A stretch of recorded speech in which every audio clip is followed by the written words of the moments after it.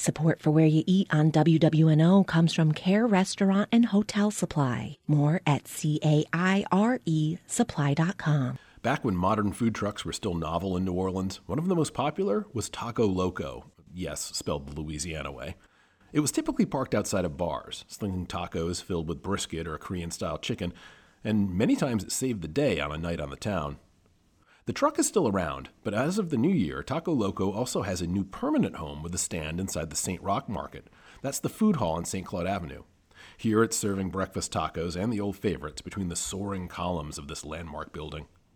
A Taco Loco is the latest in an ongoing effort to revive St. Roch Market, which came perilously close to closing until one of the vendors stepped in to take over management and try to steer a new course.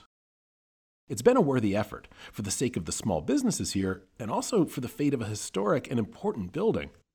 St. Roch Market was once part of the public market system, where New Orleans people of generations past shopped for groceries, akin to the French market back in its own heyday. It had a long decline and was empty for many years after Katrina. If it shut down again, how long would it sit idle this time? Just another of the long, sad list of properties gone fallow in this city. But today, it feels more hopeful and vibrant than I've seen St. Roch Market in years. There's been much change in the food vendors, which are now up to 10. In addition to tacos, there's a new vendor for Cuban food and another for muffaladas and old-school Italian dishes.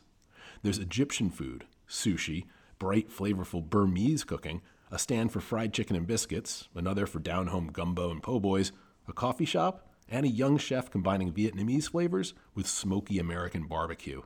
Just picture pho imbued with pork belly or brisket. There's a bar, too, so cheers to St. Roch Market on this journey, and here's to another round of diverse flavor here. For WWNO, I'm Ian McNulty.